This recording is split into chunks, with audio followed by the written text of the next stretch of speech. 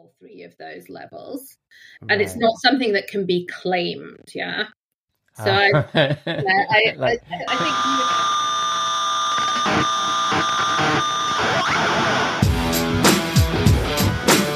Hello and welcome to our midweek shot of Marketing Street Knowledge that we call Think Like a Brand from the Rockstar CMO effing marketing podcast, where we discuss thinking like a brand, specifically in industries that often don't.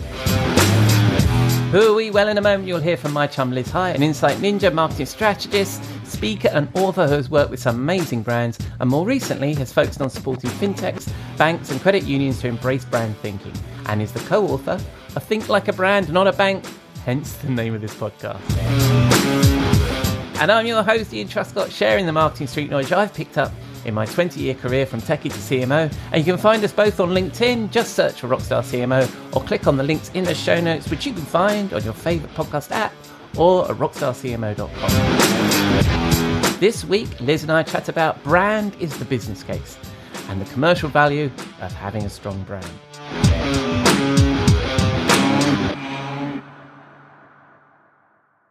But first, we need to pay the bar tab.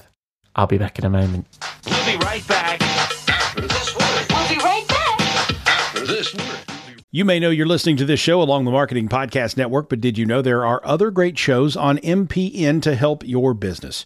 Christy Heiler hosts a fantastic podcast called Own It. Christy, tell us more about the show. Own It is all about celebrating women and non-binary advertising agency owners. We talk about buying out of the Boys Club of Advertising because less than 1% of ad agencies are owned by women. And where can people subscribe? You can find the podcast at untilyouownit.com. We're also on the Marketing Podcast Network at marketingpodcast.net. And of course, you can subscribe wherever you get your podcasts. You heard her. Go subscribe.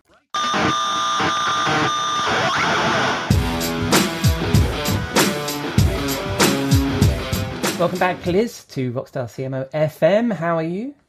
I'm very well, thank you. Just recovering from Thanksgiving dinner. So, maybe it's heavier and a little bit poorer, but had a wonderful long weekend. Splendid. And are you all ready for the... Because we've had quite a busy few days, because on Friday, obviously, we had the football, and we were talking about that last week, which was torturous for both teams. Yes, it was not the outcome I had hoped for, but it is what it is, and Tuesday is another day. Yes, and we're all ready for Tuesday. All right, so I didn't get you back on the show to talk about football, obviously. We're still talking about your book in our little Think Like a Brand mini-series, and one of the things I wanted to focus on, you suggested we focus on, let's get it right, is I genuinely, I really like the beginning of the book, I like the whole book, but I really like the beginning of the book where you talk about the business case and making a brand. The brand is the business case. So we're going to focus on this. And you talk about the Cantor report that you're really into, but I know you've seen a different study now. So should we start with that? Yeah, sure. So, I think that the idea that brand is the business case, and actually I've got to give all credit to Alison, my co-author. That's one of her mantras, as a CMO in a tech business, just really continuing to reinforce that, focusing on your brand and investing in your brand gets greater returns. And I said, huge fan of the Cantor Brands report, but also a really interesting read this year is the Interbrand Best Global Brands Research. And where does that come out? Good question. It came across my desk maybe about a week or so ago, but I can't remember the exact date of publishing, but definitely worth the read. Okay. So I'll include a link to that in the show notes. But what is it about those reports you really like? I mean, I know you explain it in the book, but for the listener out there. Well, I find it very heartening that, I don't know about you, but everything that comes into my inbox right now is doom, gloom, economy shot, fintech shot, Yeah. And when I looked at this, one of the really cool things is if you looked at the top 100 brands in 2022 compared to their value in 2021, they've increased 16%. And the top 100 brands are now valued at over $3 trillion. Wow. Well, so the point there is, even though, and is this set? Do you think it's set to increase? I mean, it's been a weird few years, right? So these are difficult economic times. So you're saying that the value of brands goes up even when we're going through this sort of thing. Yeah, that's exactly it. If you're focused on the right things, and we'll talk about what those are in a minute, then you are able to ride out, and not just ride out, but grow and benefit from difficult times. Right. The brand mindset helps with that. Yeah, and I know that both of these reports, they cover off these sort of big brands, but do you think that's not an anomaly, right? The premise here is that brand has a value to your business, and that value, if you do the right things, is going to increase. And it's like an economic indicator, isn't it, of your brand, of your company, is the value of your brand. So how do we make a valuable brand? What are you just intimated there are some things we need to do. What are the things we need to do? Well, what's really interesting from the Interbrand perspective is they really focus on, they talk about internal and external factors. And they really kind of double down on the concept of showing leadership. Okay. So the idea that, your organization, has a very clear direction, that the organization is aligned around the brand, that you really focus on exuding empathy, and most important, that you are ready and able to be agile. So actually think about, speed to market, ability to respond to what's changing in the world. So demonstrating the capability to be a market leader. I mean, both of us have hung out in B2B tech. This isn't that bullshit where we say we are the leading vendor of blah, blah, blah, right? This is actually demonstrating leadership in your category. In your category, within your culture. Right. And with your customers as well. So it kind of has to cover all three of those levels.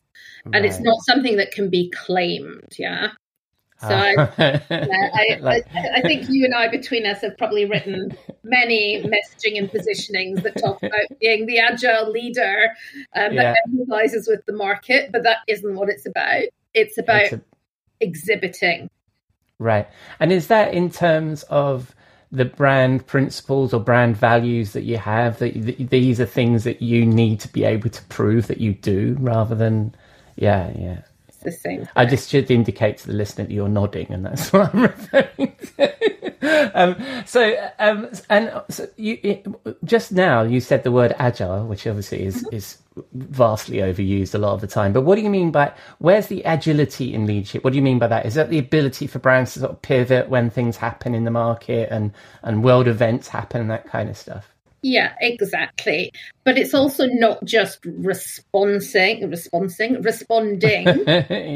a little bit about anticipation and thinking about the concept of foresight. So if you're really focusing on what's coming down the line, not just what's happening right now, then you can respond and proactively make a difference and reposition your brand when you need to. Right. So that was, you said there were three factors. So that was the first one. So demonstrating leadership, being able to show yourself and demonstrate yourself as a leader in the category. What's your second one? So the second one, and these fall under the kind of the external. The first one is engagement. And the second one, they talk about relevance, but I think my feelings on it's not really relevance, it's resonance that you need to think about. So I would kind of say it's about how you engage and then how you resonate with the market. Right. And what do you mean by how you engage with the market? Are these measurements, by the way? Is it your brand value is how well engaged your audience are? Yes, these are all KPI related, and they all can be scored. That's really how their methodology works. So number one, they talk about this idea of distinctiveness. So what have you got in your portfolio that's unique, that's ownable, and therefore can be remembered, by customers, connected with by customers? Yeah. Yeah. And then for the purposes of this particular study, they say relevance, you say resonance, you say tomato, I say tomato, but what's I know there's distinct difference. I was just making a joke. So from your perspective, what's the thing you need to how do they measure relevance? Yeah, basically. So how is that the value of the brand? Yeah, they talk about three things, which is your presence, the degree to which you're talked about, social media coverage, brand recall. So standard brand monitoring type things. Yeah.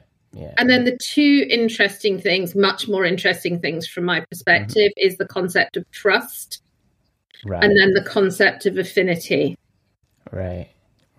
And are these sorts of things, I mean, I know that we're quoting from a study from Interbrand, right? And these are the metrics that they use. Do you recommend these are metrics that organizations you work with use? Or what would you say to an in-house team if they're measuring their brand? What are those things they need to focus on here? I mean, I really agree with that. If you've got a measurement matrix that talks about internal and external leadership, by the people and the brand, engagement, which is about distinctiveness, coherence, participation, how much interaction you get with your brand, and then relevance, which is all of the presence, trust, and affinity. That could be your customer loyalty measures. It could be your net promoter score. It doesn't really matter what the measures are, but the important thing is you have a matrix which gets you to that brand value. Yeah, and you're saying these are things we could all do. I mean, it's not just part of the Interbrand thing, is that we can start putting those metrics in for our brands and understand maybe in a more rudimentary way, but where we are in terms of leadership, engagement, and relevance. Completely. That's cool. And then normally, like when I chat to you, you've always got great examples. So what are your examples today of some brands that are doing this really well? How are they doing it? So I'll give you a couple of examples, and I'm going to start with Microsoft. So, I've worked very well.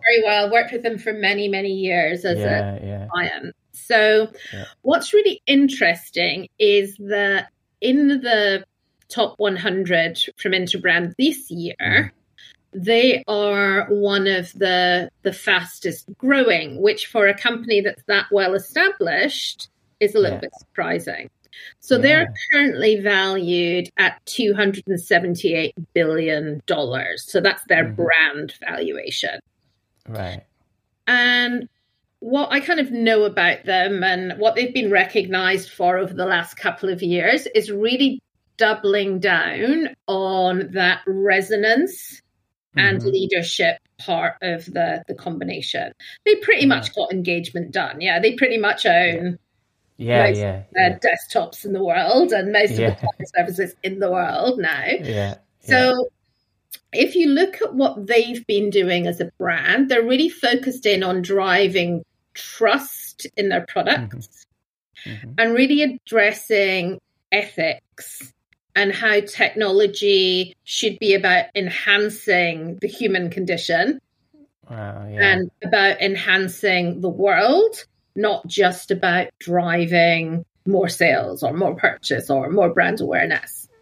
Yeah, I can imagine that's why they're accelerating up the their brand is getting more valued, because they didn't start from a great place from that, did they? There's a lot of work there to be done. I mean, a lot of it is kind of under, Satya Nadella's kind of purview. He really moved things forward. And one of my favorite kind of quotes from him says, "Our actions must be aligned with addressing the world's problems, not creating new ones." I think there's a few big tech billionaires that need to focus on that last part of that sentence, right? Yeah. And what I really like about that is that it's really suggesting that technology should not be about replacing what people do. It should be enhancing what they do, making, lives better, whether that's through more productivity or it's through furthering, the climate change board. But it's all about the mindset of the brand, not to focus on improving the product or the service or anything else, which is what they spent the last however many years doing. And now kind of focusing on that higher order values. So and there's significant improvement. So they're transitioning from being a product-based marketing type features, functions, we can do this and all that kind of, and new product launches, to actually trying to move their brand to mean something different for their consumers, like get more on that hearts and minds type of thing. Totally. And for their employees as well. Because again, I think that comes down, when you think about leadership, the Interbrand thing talks about, clear direction, clear alignment across the organization.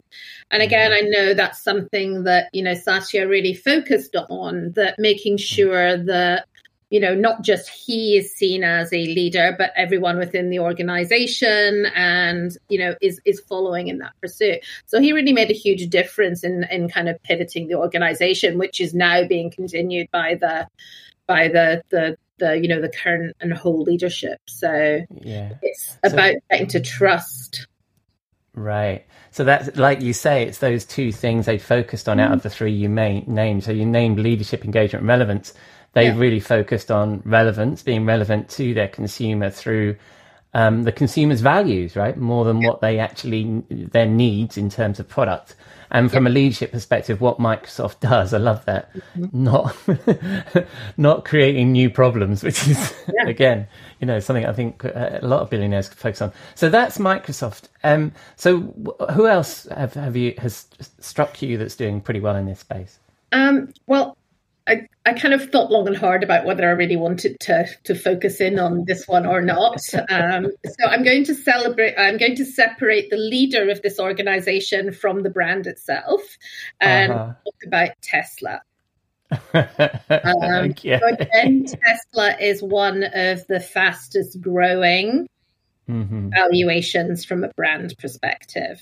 Right. And again, what's interesting, it's very closely aligned to what's happening with Microsoft, but they're focusing much more on this idea of affinity and presence within the category.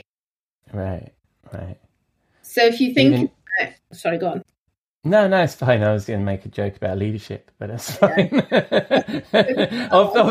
Of the three things, one of them is slightly, not quite right. But as a brand, they're certainly leaders. I shouldn't. Absolutely. And one of the things that they lean into is that a big part of choosing Tesla is this idea of making the right choice also a desirable choice.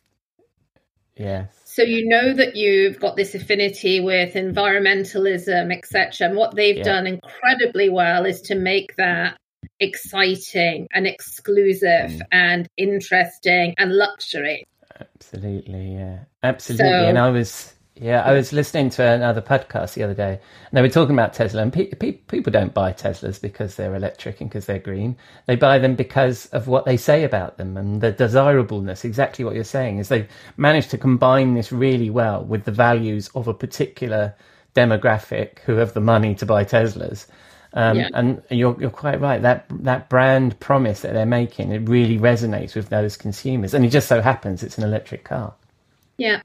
And I think, we talk about leadership, engagement and relevance. I mean, those are not all created equal.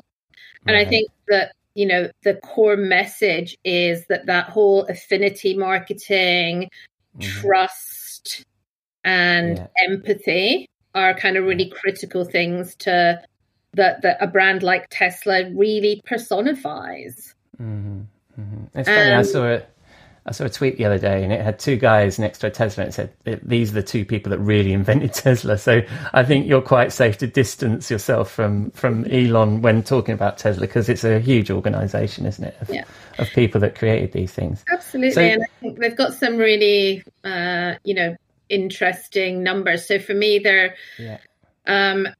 obviously they've got their truck that's coming out. And, you know, they've not even got any in production yet. It's an idea, it's a concept, and they've got 1.2 million reservations for it, which is worth about amazing. 8 billion in revenue. Wow. It's not even built yet. Yeah. And that's pure on brand, isn't it? That's pure on brand promise. And that these people are putting up their deposits on the belief that this brand will deliver the experience they're expecting. And this experience happens to be a truck, right? So, that's amazing. So that's cool. So that's Tesla and Microsoft. That's splendid. And I think we're almost out of time there, Liz. So 2 questions. One is, where are people going to find you when they spin the dial on the interwebs? So they can find me on LinkedIn. Liz High usually gets to me pretty much first time. And also you can find me via the book website, which is www.thinklikeabrandbook.com, or else you can find me on Twitter under brand before the letter B, the number 4, bank. Splendid. And I'll include all those links in the show notes. Thank you very much, Liz. And shall we do this again next week? What do you think? Yes. See how we feel about the football, maybe. Yeah. Mind completes the picture when we have won the group and progressed. Okay? I love that. All right. I'll see you then, Liz. I'll see you next week.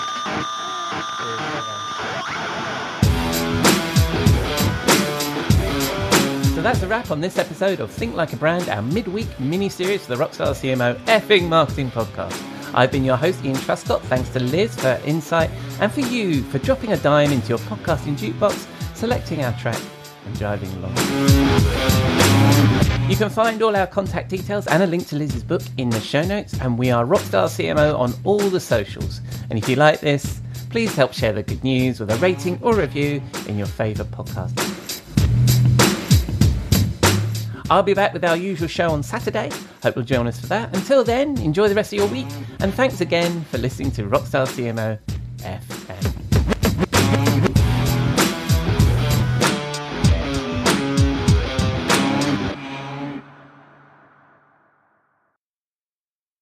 This podcast is heard along the Marketing Podcast Network. For more great marketing podcasts, visit marketingpodcasts.net.